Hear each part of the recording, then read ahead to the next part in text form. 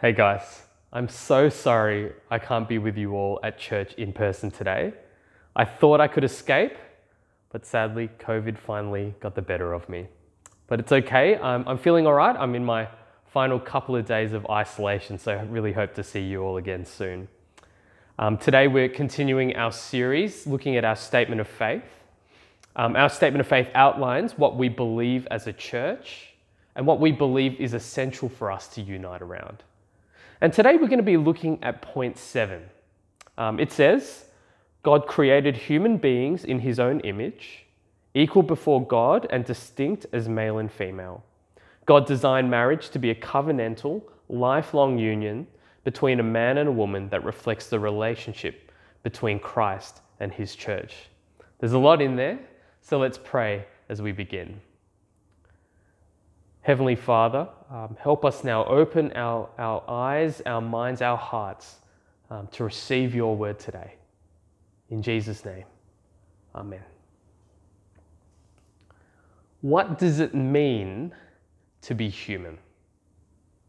It's incredible to think that across 510 million square kilometers of the earth, there are 7.8 billion people that share one thing in common: their humanity.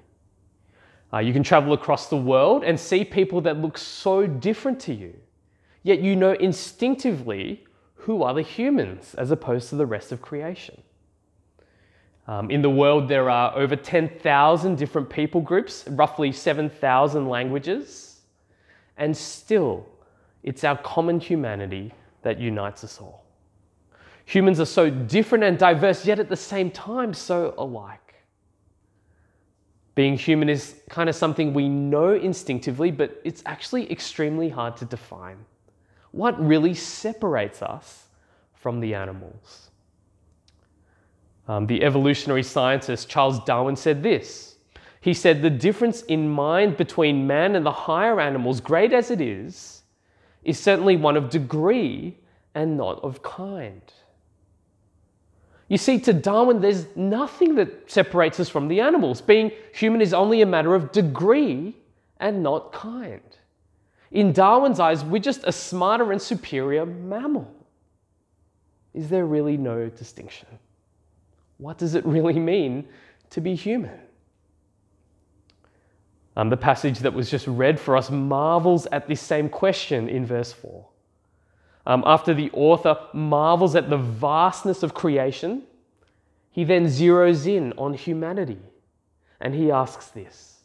He asks, "What is man that you are mindful of him?"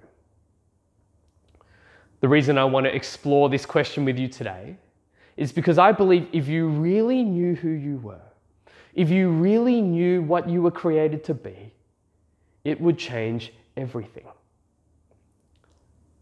The Bible answers this question in a simple but loaded phrase.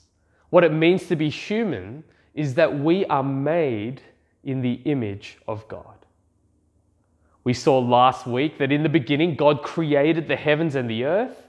He created the lands and the seas, the birds and the animals. And the pinnacle of God's creation, his crowning glory, is us. When God creates humans in Genesis 1, he says, "Let us make man in our image, after our likeness." You see, from the very beginning, we're set apart from anything else in all creation. We're unlike anything else because we're uniquely made in God's image. Every human being on this planet bears the mark of God himself. God says that's what it means to be human, that we are image bearers of God. From the beginning, we're created with incredible dignity and worth because our value and worth isn't tied to our utility. Under Darwin's formulation, if humans are only different from the animals because we're faster and because we're stronger, then we're only valuable because of our ability. But if being human means we are made in the image of God, then we're not valuable based on our performance. We're not valuable based on how much money we earn or how useful we are to others. No, we're valuable because God loves us and created us to be like him. And it's this definition of humanity that's formed the basis of human rights. What led to the abolition of slavery in Britain and then in the US was the conviction that all people bear the image of God and are inherently valuable. Humans are not commodities to be used and exploited, but images of God to be respected. Genesis 1 also says both men and women are created in the image of God, equal in value and worth. Into a culture where women are often treated like property, into a culture where women are often seen as inferior to men, Genesis says no.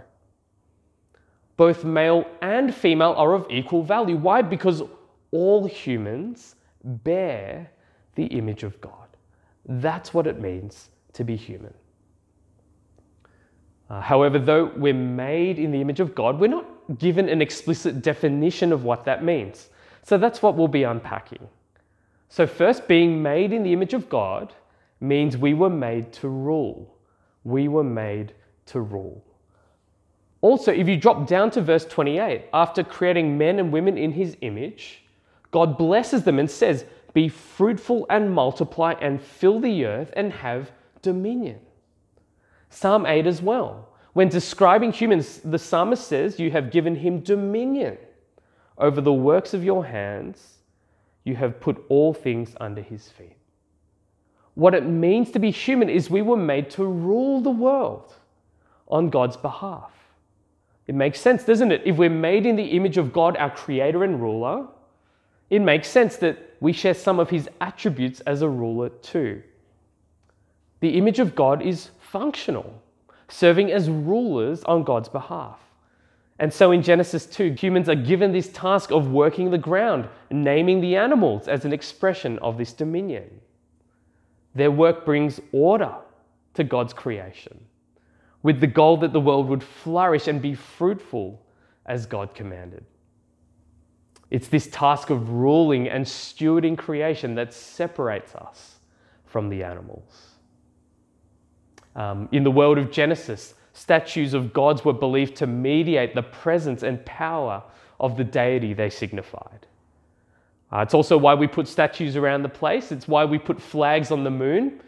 Who does this land belong to? Who got here first? As images of God, we share a similar function. We are God's statues. We mediate the presence, the power, and the loving rule of our Creator. We rule the world to show the world what God is like. You see, without knowing who we are, you might struggle for a sense of purpose. It's what everyone on this planet is searching for, purpose and meaning in life. We want our lives to count. Well, being made in the image of God gives you this purpose. Your purpose is to represent God as rulers and stewards of creation, to show the world what God is like. As God creates the world, he creates it out of love and generosity. It's a rule not as a harsh or an oppressive dictator, but the gentle nurture of a parent. So we image God by the way we work, to work for the flourishing of people. Our work as cleaners, teachers, doctors, accountants bring order to the world and enables humans to be fruitful. And not just simply doing it, but the way we do these things. Work hard. Do your work really well. And carry out your work with a kindness and a care that reflects the kindness of your Creator. It imbues all work, doesn't it, with a sense of meaning and purpose. Even if you don't really like your job, even if your job feels repetitive and boring. What job doesn't from time to time, right? You need to know that even the most mundane tasks are valuable to God where they're done in a way that reflect his likeness. See, as you do these things, you reflect being made in God's image to show the world what God is like. So being human, being made in God's image, means we were made to rule. But it also means we are made for relationship. Theologian Michael Horton, he says the image of God isn't just something in us, but something between us and God that constitutes a covenant relationship. Being human means we were made for relationship with God. Humans have this unique capacity to relate to God as our creator. Through the Bible, God speaks to humans and humans speak to God in a way the rest of creation cannot experience. In Genesis, where God blesses the birds and the animals, God does something entirely different with us. He speaks to humanity. He says directly to us, be fruitful and multiply. Our ability to communicate personally to God shows that we really are created in His image. Through human history, all societies and cultures have thought about the transcendent. We've all thought about spiritual matters that exist beyond this physical world we can see. No other creature has this capacity. No other creature or animal ever wonders, is there more to this life? Because only humans are created in the image of God. It's why this idea of covenants or God's promises are so significant in the Bible. Because covenants are where God personally commits Himself to us and where we personally commit ourselves to Him in a relationship of love and faithfulness. Being made in God's image means we were made to love God and be loved by Him. What a privilege. What a privilege to be able to communicate with the God of the universe. Have you ever thought about this? For God to speak to us personally in His word, for us to communicate to Him personally in prayer. It's remarkable. As we do these things, we show what it means to be truly human. It's why at church we value the word and prayer so highly here. To know and be known by the God of the universe. But not only that, being human doesn't just mean we are made for a relationship with God, but for deep social connection with others. In Genesis 2, God says it is not good for man to be alone. In seeking to find someone suitable for him, Adam doesn't find anyone amongst the animals or the birds. No, he can't marry a cow, unfortunately. Thank goodness, really. Can't be mates with a horse. I guess they didn't have pets back then. No, it's only when God creates the woman that Adam says, this at last is bone of my bone and flesh of my flesh. At last. Finally, how romantic. Eve, you are the one, says Adam. And in the garden, as an expression of being made for relationship, God conducts the very first wedding. God's covenant with us is now reflected in the marriage covenant He gives to humanity. Now here, I want to talk specifically about marriage since it's in our statement of faith. Marriage is not the only way to enjoy a relationship, of course. Friendships are a fundamental and vital part of being human. So people who are single and unmarried, they still reflect the relational aspect of the God's image through friendships, family, through belonging to our church family as well. But specifically in marriage, we witness the equality and distinction of God's image. Men and women both equal before God, equal in value, in dignity and worth, yet at the same time, made so different. Ephesians 5 gives us this picture of marriage. The Apostle Paul says, wives, submit to your husbands as to the Lord. For the husband is the head of the wife, even as Christ is the head of the church, His body, and is Himself its Savior.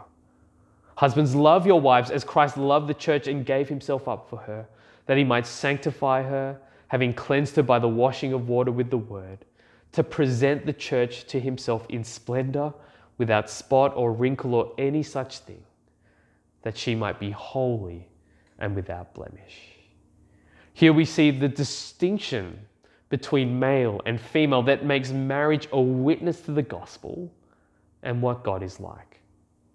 Wives submit and entrust themselves to their husband in a way that reflects the church's submission to the loving rule of Christ, its Saviour.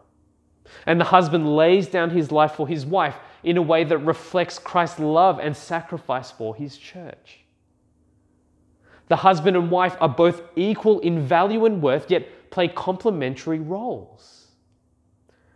It's these roles that work towards the flourishing of the relationship as a window into God's relationship with us. And lifelong covenant between male and female in marriage reflects God's eternal and unending covenant with us. So for those of you who are married or who are considering marriage in the future, you need to know that the goal of marriage isn't just to live happily ever after. It's not just to learn how to live together without trying to kill each other, though that's good. No, the primary goal of your marriage is that you would reflect the gospel, the nature of God and his covenant love to the watching world. So husbands, lay down your life, sacrifice for your wife, so she would grow into the fullness of who Christ created her to be. Have a time for devotions and prayer together. Initiate things that would help her grow in her sanctification. And wives, entrust yourselves to the loving leadership of your husband, to support him in his role to lead you both into godliness. At Cross Culture, we're invested in seeing marriages grow, that your marriages would reflect the love of Christ. We want marriages to remain faithful through hard times, because faithful and fruitful marriages are a reflection of being made for a relationship. So right now, if you're finding marriage difficult, if marriage for you has been a bit more unstable recently, please reach out to one of the pastors or your life group leader, and we'd love to support you and help in any way that we can. All right, so far we've seen what it means to be human. Being made in God's image means that we're made to rule and we're made for a relationship. It's an incredible purpose. It's an amazing reality to enjoy. So this is the problem. If I'm made for such glorious purpose, why does my life feel so ordinary? Why does living feel so empty of purpose? Why aren't my relationships in a better place? In our final section, we'll see the ultimate purpose for being human, which is being made for Christ. As Psalm 8 reflects on the wonder of humanity, in verse 5, the author marvels that we have been crowned with a peculiar glory and honor. Through the Old Testament as well, Israel are called to be people who display God's glory. Their purpose is that they would showcase to the world how being in relationship with God changes everything.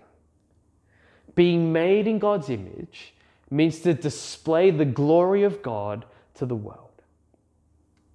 Yet at the same time, we know that the image of God has been corrupted by sin. When the first humans sinned, they fail in their task to image God. They rebel against his purposes for creation. Where humans were supposed to rule over creation, no, in sin, they let the serpent rule over them. Where humans are supposed to love God and love each other, they rebel against God's loving rule and they start to blame each other instead. You see, the reason why life feels so devoid of purpose now is that we have rejected the beauty of the image of God for us. It's what we see in our world today. We see that humans can achieve such remarkable feats, such incredible technological advances. Cars now run on batteries, right? Yet at the same time, these incredible gifts can be used for selfish purposes. We see the head of two incredible tech companies, Elon Musk and Jeff Bezos, rivaling each other to see who can make it to space first, just cause. We see such amazing demonstrations of self-sacrifice and love in the world, yet at the same time, war and division. Don't know if you've ever had a watch run out of battery before. You keep wearing the watch on your wrist, but every time you look down, it's the wrong time. It's no longer fit for purpose. You keep wearing it, but every time you look down, the one thing it's supposed to do is broken.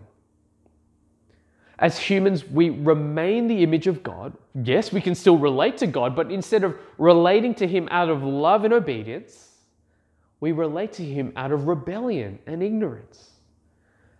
Genesis 9 acknowledges that while the image of God continues in us, because of sin, it's no longer fit for purpose.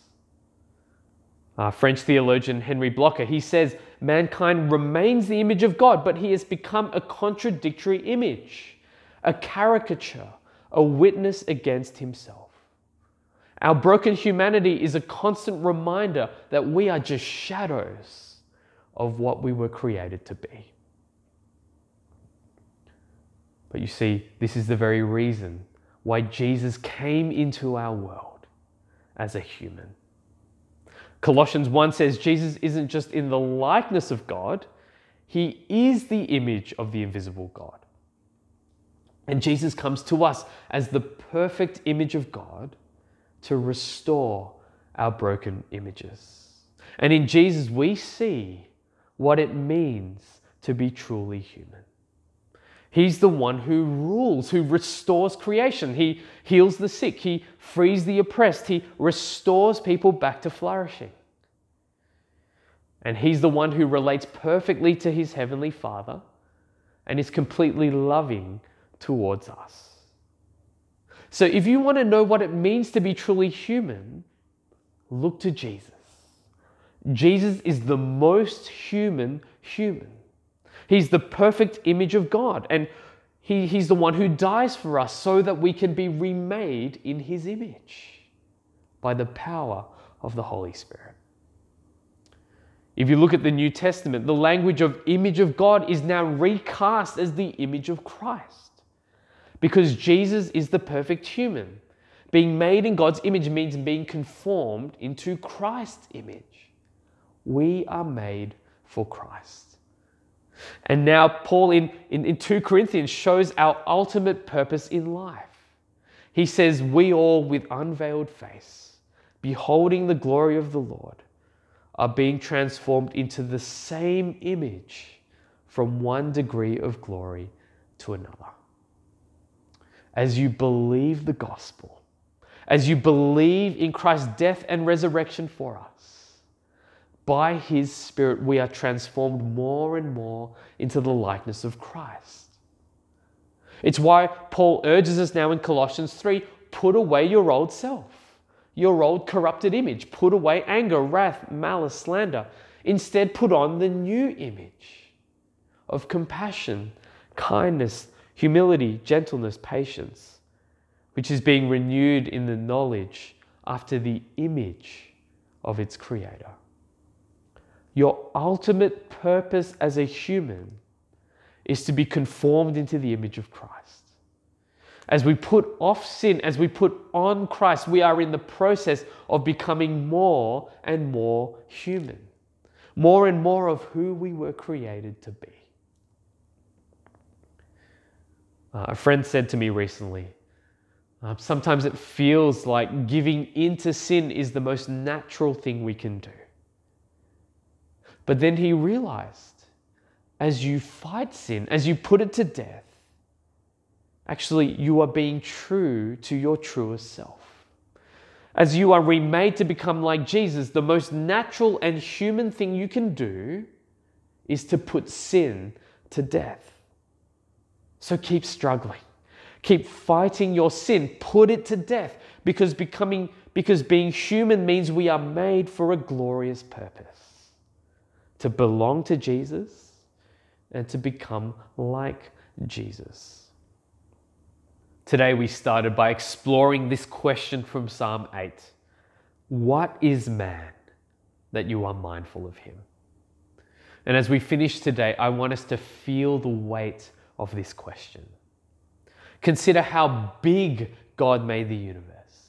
The observable universe is about 93 billion light years in diameter. And each of the stars and the planets God himself has set into place. So the psalmist here, he looks up. He looks to the heavens. He looks at the planets, the moon, the stars that God created and marvels at this bigness. And then he looks down and he considers the smallness of humanity, our finiteness, our weakness, our seeming insignificance when compared to the rest of creation.